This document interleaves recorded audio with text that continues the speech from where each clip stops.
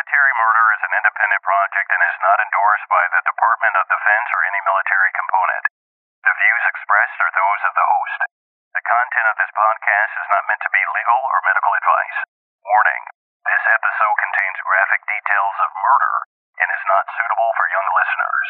Listener discretion is advised.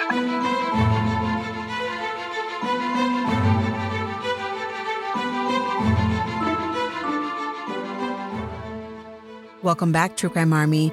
I am your host, Margot, and this is a true crime podcast where I focus on crimes committed by military members and veterans.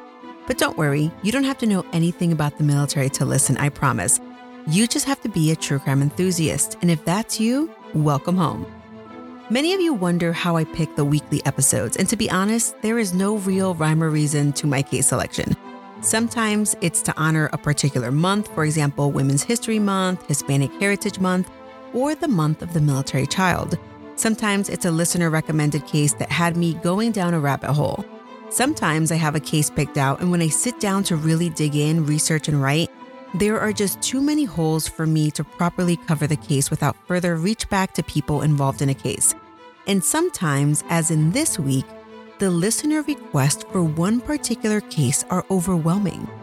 In just the last few weeks, I have had close to a dozen requests for this particular case. And when I started digging, my jaw was on the floor. Many of you believe that episode 1 of Military Murder, the story of Stephen Schapp, is the craziest case I have covered to date. But by the end of this episode, I bet you will think today's perpetrator gives Stephen Schapp a run for his money. Join me today as I discuss the disappearance of Air Force veteran Tricia Todd. Now, let's dig in.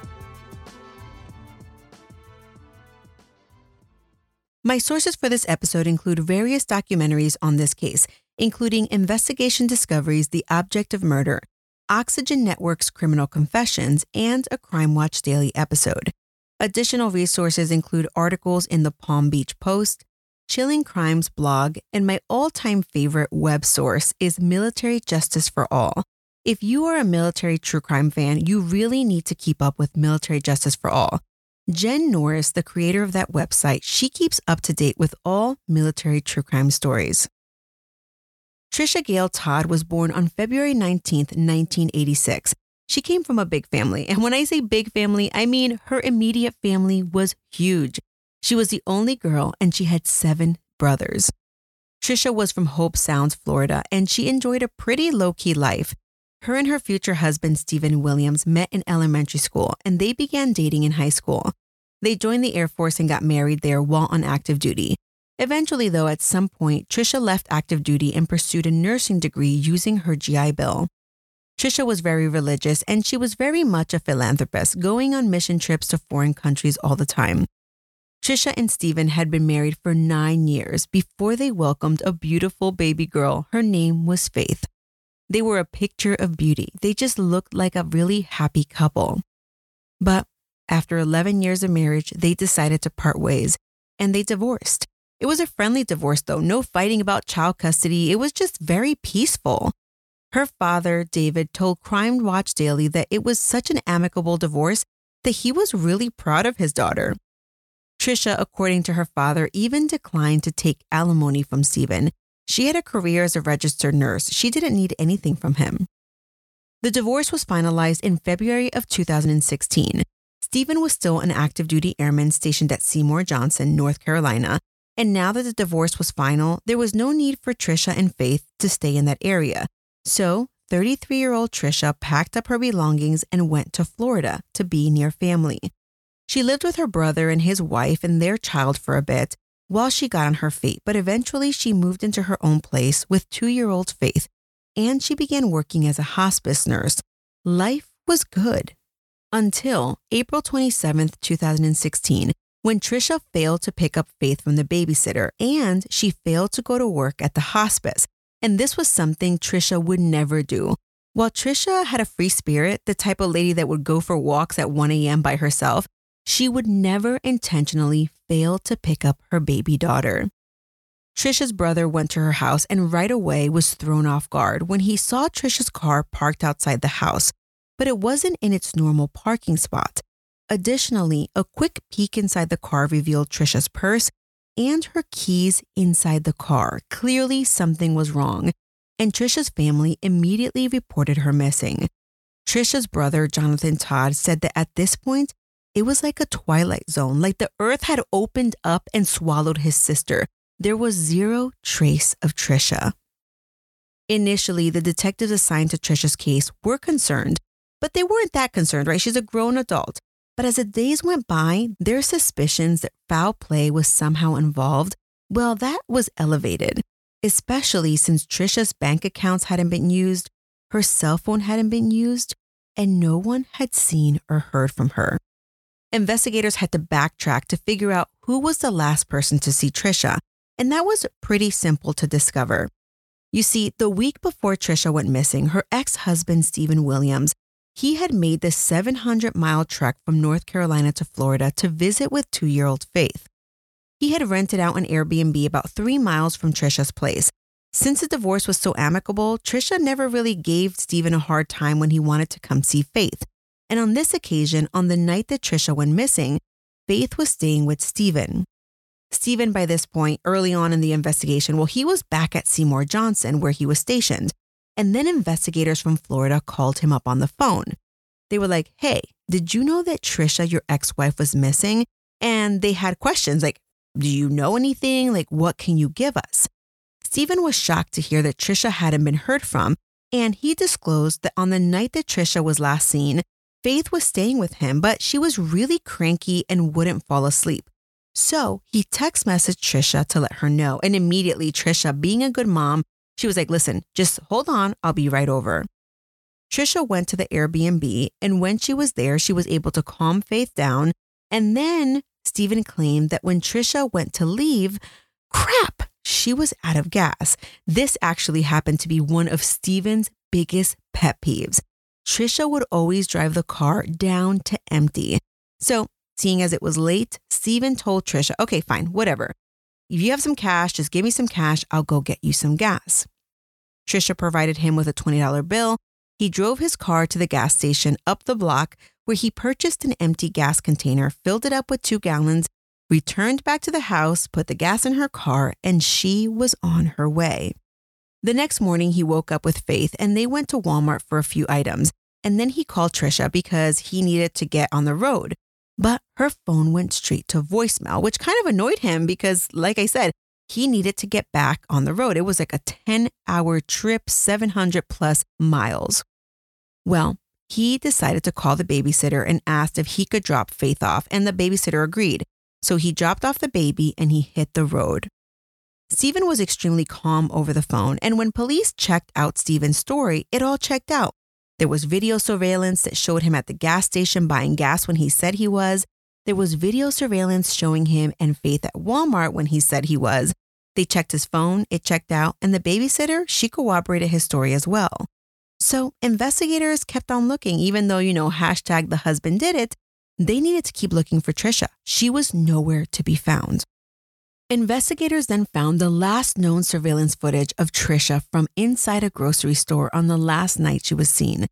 And she has this larger-than-life smile as she's checking out with her groceries. It doesn't seem like she has anything in particular on her mind.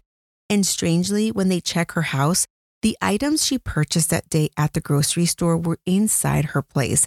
And also the light was on, almost as if she didn't expect to be gone long when she left. This case was getting stranger and stranger by the minute. Investigators start to look into her computer and her online dealings, and they quickly discover that Trisha has a love interest, some musician / ventriloquist guy. Trisha is obsessed with this guy. She sends him nonstop messages. She goes to his concert, but he has no interest in her. In fact, he hasn't responded to any of her messages. Well, investigators dig deeper, and Trisha's friends confirm that Trisha is obsessed, capital O, to the point that she has plotted out a plan to go to his concert when he's back in town. She's going to wear this blue dress, and she's going to confess her love to him. Now, the concert is a few days away, so investigators, they decide they're going to attend this concert. They're going to have a lookout inside the venue, outside the venue, in hopes of seeing a glimpse of Trisha. Maybe she was running away from her life as a single mom. But the concert comes and goes, and Trisha was nowhere to be found. Investigators are back to square one. But they make another discovery. Remember that Trisha was known to love late-night walks to the beach? Well, in order to get to the beach from her house, she would have to walk through a part of town that wasn't known for being the safest. And while they're digging, they find that there is this older preacher gentleman that would oftentimes also go to the beach late at night. And they bring him in for questioning, and you can see his statement to police on the Criminal Confessions Oxygen special that I talked about. And he agrees to take a polygraph. But before the polygraph, they're chatting with him, and the man says that he was out the night Trisha disappeared, but he didn't see her that night. In fact, he was out that particular night to see the sea turtles lay their eggs. Now, the investigators are like squirming in their seats because what a bogus alibi, right? You're out looking at sea turtles in the middle of the night. But while it's a crazy story, the man is very cooperative. And when asked, he admits that Trisha was a very attractive lady. He says he spoke to her on various occasions about his faith in God and whatnot. But just as they're about to strap him to the polygraph machine, they inform him that they need him to tell them a lie so that they can better understand his internal system. And right away, the man's like, wait, what? I'm a man of God and I'm not going to lie about anything. And he goes on and on and on. And eventually he says, you know what? I'm not taking this polygraph. Now, the investigators are rightfully upset, but turns out that every single suspect in this particular case has refused to take a polygraph. And while declining a polygraph makes the investigators believe these people are suspicious, it's not even remotely possible that they're all somehow involved in Trisha's disappearance. So clearly, they're not all guilty just because they're declining this polygraph.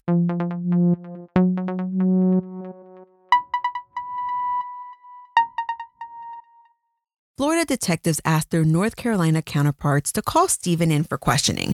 There's nothing like a good face-to-face conversation. And they call him in, and Stephen goes down to chat with the North Carolina detectives completely voluntarily. He's there, he's happy-go-lucky, and he's cooperative, but there's something about him that seems off as he's talking. He tells them that he knows he's the main suspect since he's a husband or the ex-husband or whatever, and he's eager to basically clear his name. So he talks. He gives the same story as he did on the phone with the Florida detectives. He even agrees to take a polygraph test.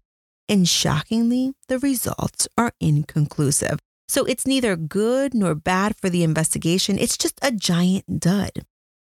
But this time, the detectives feel something is off. It's just that little tiny inkling. So the Florida detectives start to look a little deeper into Stephen's story. And as they're canvassing the area where Trisha lives, boom, they hit the jackpot. Trisha's neighbor recalls seeing a man similar in stature and appearance to Stephen driving Trisha's car on the night she disappeared. Wait, what? This is odd because Stephen never indicated he drove Trisha's car for any reason. Detectives then find some of Trisha's online journals that reveal that her picture-perfect marriage to Stephen was anything but. Turns out that during their 11-year marriage, Stephen killed at least 2 of Trisha's beloved pets. And to top it off, there is one police report of domestic violence. But that case never made it inside a courtroom. I'm assuming that's because Trisha did not want to pursue the charge. And there is one incident where Stephen kicked Trisha in the stomach while she was pregnant with baby Faith. Detectives dig deeper, and when they request all of the footage from Trisha's apartment heading towards Stephen's Airbnb, they spot something. At about 4 a.m. on the morning that Trisha went missing, they spot a man wearing dark clothing, wearing a hoodie, carrying a large military-style bag on his back.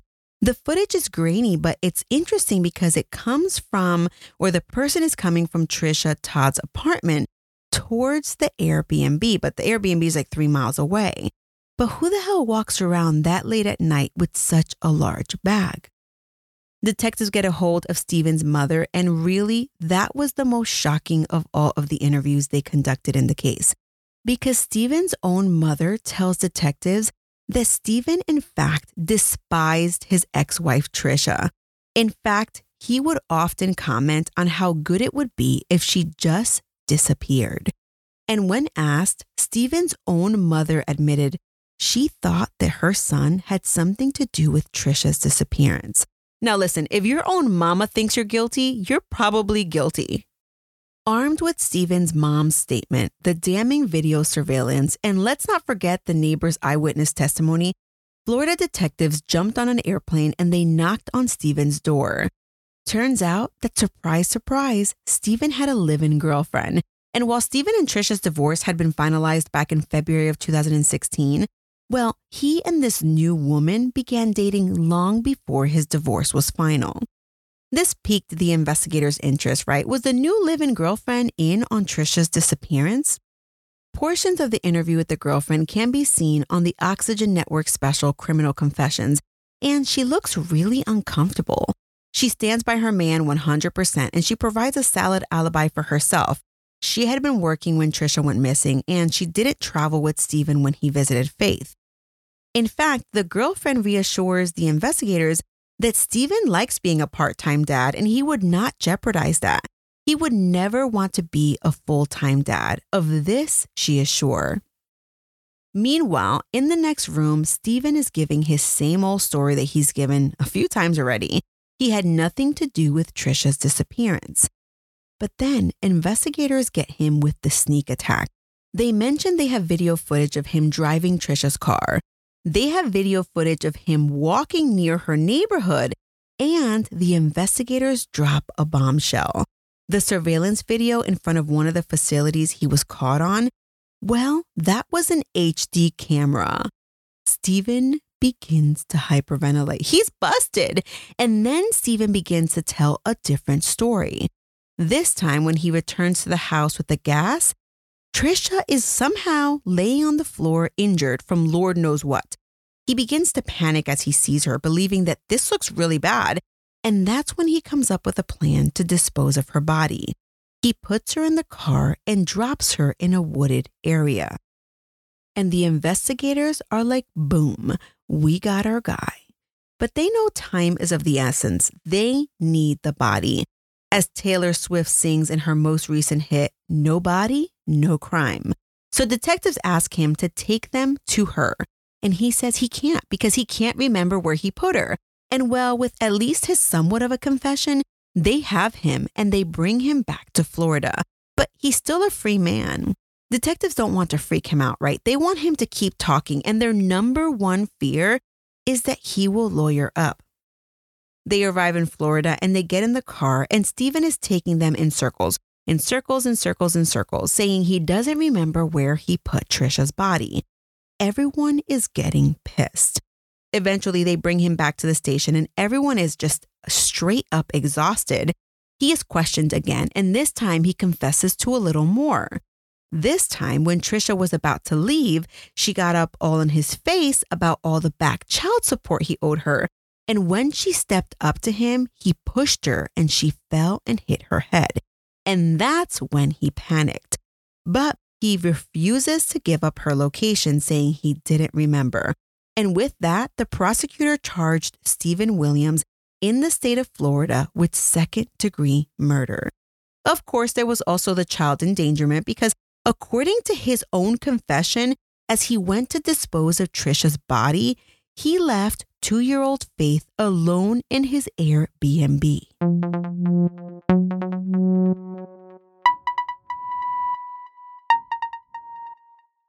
Everyone was beyond themselves. The Todd family never in a million years would have suspected Steven of killing their daughter. And at this point, they just wanted to know where Trisha's body was located. They wanted a proper burial for their only daughter. Prosecutors considered a plea deal, but just as they were considering it, the defense counsel proposed a deal. Steven Williams would plead guilty to second-degree murder in exchange for no longer than a 35-year sentence. And with that, he would bring them to Trisha's body. Detectives and prosecutors, not believing this to be a premeditated murder, felt that this was their only way to return Trisha back to her family. And the Todd family, they also agreed. They felt this was the best thing they could do. They had already searched for Trisha near her apartment for over 5 weeks, They searched on foot, they searched with dogs, they searched by airplane. There was no sign of Trisha anywhere. The only way they could ever get closure is if they made this agreement. On September 30th, 2016, Steven Williams appeared in court and he pled no contest to second-degree murder and child neglect, and he was sentenced to 35 years in prison. Immediately after his trial concluded, he was shackled and detectives walked him down to a car where Steven would lead them to Trisha's body, but they were not expecting to find what they found. When the detectives asked Steven's attorney where Trisha was, he told them, Steven's going to take you to her body.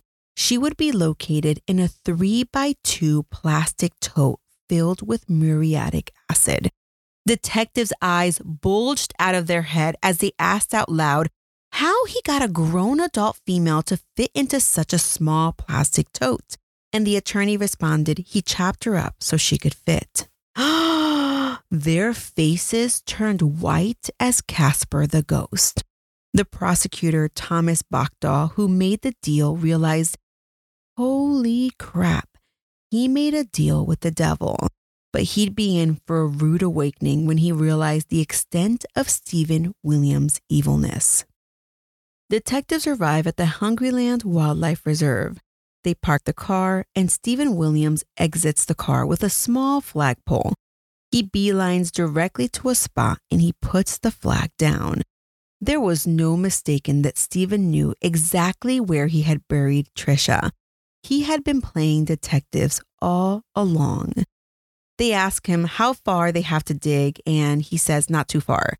So they begin their task of digging, and it doesn't take them much digging when they hit upon a plastic tote. And when they pull it out, sure enough, it's filled with acid. And as they're pulling it up, the lid slides off and they see it. It's Trisha's torso. I am sure that a few people lost their lunch during this recovery. Everyone is now well aware that this was more than just an accident. This was premeditated murder. Where the hell did Steven Williams get this tote and this acid at midnight after an alleged accident? And better yet, where did he get such professional tools?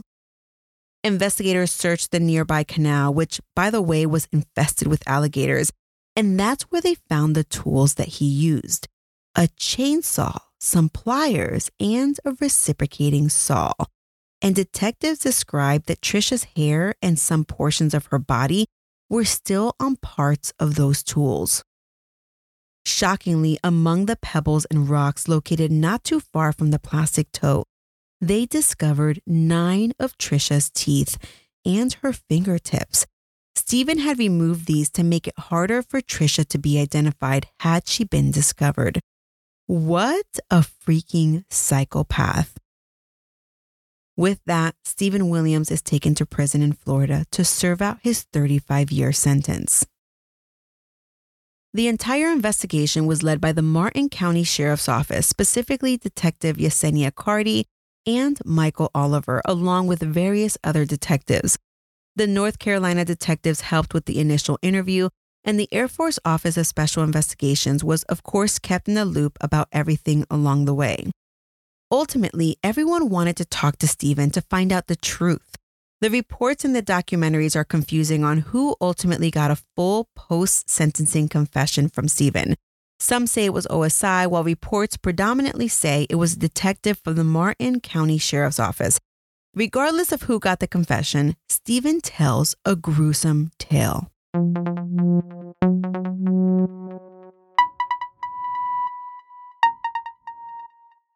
Steven admits that he planned to kill Trisha long before he left North Carolina.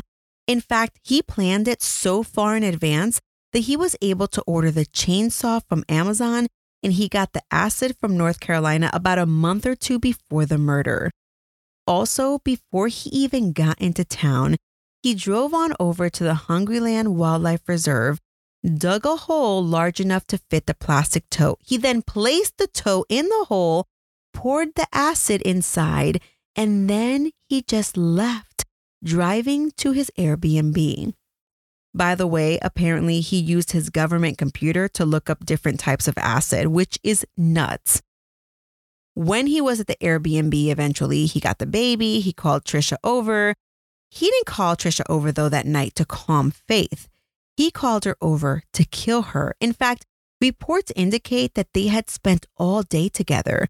But during the day when he had intended to do this, he got cold feet, so he didn't do anything. Then at night, he got up the courage. He texted her to come over. Then when he answered the door, he sneak attacked her, grabbed her by the throat until she passed out. He then zip-tied her hands and her feet because he didn't intend to kill her right then and there. In fact, he wanted her to come too because he was going to ask her for all of her email passwords, her bank account passwords. He wanted everything. His intent was to make it look like she had last minute decided to go on a missionary trip. But his plan failed. When Trisha regained consciousness and all she did was just scream bloody murder. So Stephen hit her over the head with a club until, according to his own words, quote, her heart stopped beating, end quote.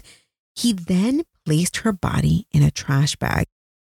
His intent all along was to drive Trisha to the reserve in her own car, but when he got in the car and started driving, the car was out of gas, which really put a hitch in his plan. The wildlife reserve was only a 20-minute drive from Hope Springs, but round trip it was 40 miles and he didn't think the car would make it. And really, the fact that he had to go get gas in his own car, return to her car, well, that part of the story really helped him evade capture for much longer than detectives would have liked. Once Stephen gassed up Trisha's car, he left with Trisha in a trash bag and drove to the Hungryland Reserve. Reminder, he left little 2-year-old Faith alone while he was at the Hungryland late that night. When he got there, he put on a plastic suit and goggles, and he proceeded to dismember his ex-wife. He extracted her teeth and cut off her fingertips. He then opened the tote that was already buried and threw in Trisha's body parts into the acid. Then he covered the hole. He then walked over to the canal that was infested with alligators. He grabbed the bag of teeth from his pocket, but the teeth fell out of the bag, which is why it was mixed in with the pebbles. He then disposed of all of his tools in the canal, which he thought, due to the fact that it was inhabited by alligators, he thought detectives would never find because they would never search it. But most, if not all, of the tools he used were recovered by a dive team. Stephen then drove Trisha's car back to her house and he walked back to his Airbnb, all 3 miles, which is how he was caught on those surveillance videos. I want to play a part of one of the investigating agent's statements. This statement was made before Stephen was charged with anything, while they were still trying to get the truth out of Stephen Williams.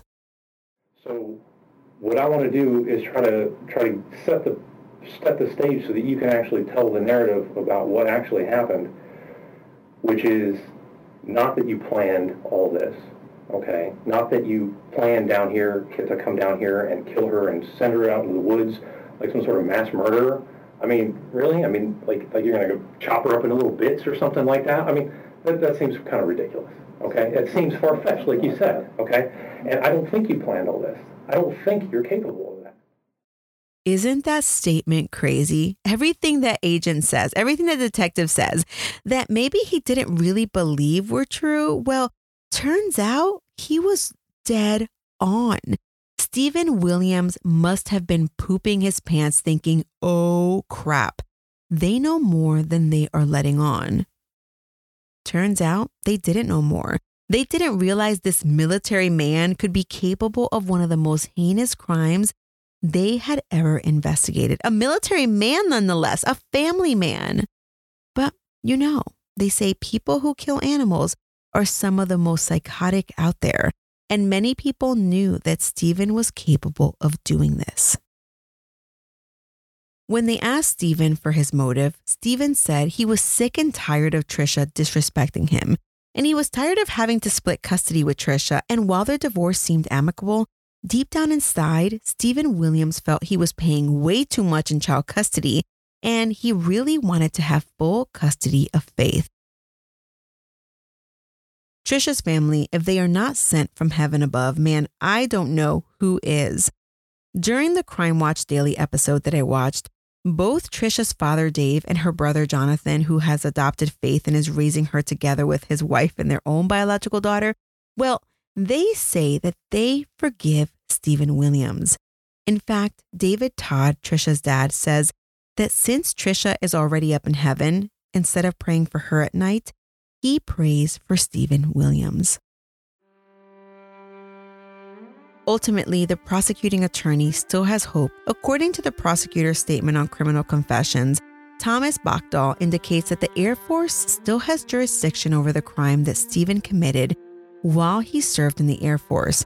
And while the state can no longer go after him, even though they made a deal with the devil, the Air Force, the federal government, still can.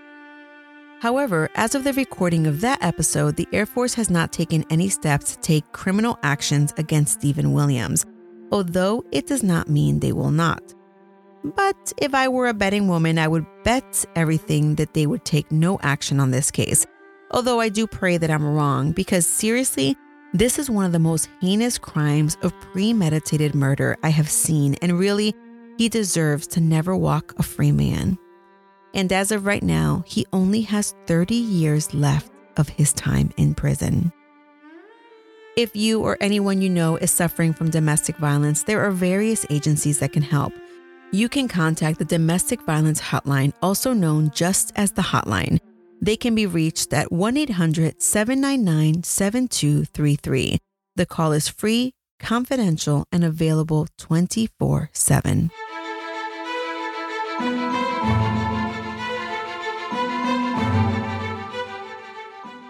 Thanks for tuning in for another episode of Military Murder. If you are a fan of this podcast, consider leaving a 5-star rating on Apple Podcasts to help me grow the show and to allow others to more easily find their new weekly true crime binge. For more Military Murder during the week, follow me on social on Instagram at Military Murder Podcast. And don't forget to join the Facebook community at facebook.com/groups/military true crime. Military Murder was created by Mama Margot Productions and is produced in collaboration with my Boot Camp and Hire fan club members. This month's executive producers are Falcon 13 and Nicole. This week's newest associate producer is Heather B, and our newest assistant producers are Samantha M, Sean S, Melanie, and special shout out to Andrew R for increasing his monthly donation. The music was created by Ty-Ops. Until next time, remember, you never really know what someone is capable of, so remain vigilant always. You have a fabulous week, and I'll keep digging to bring you another military murder story next week.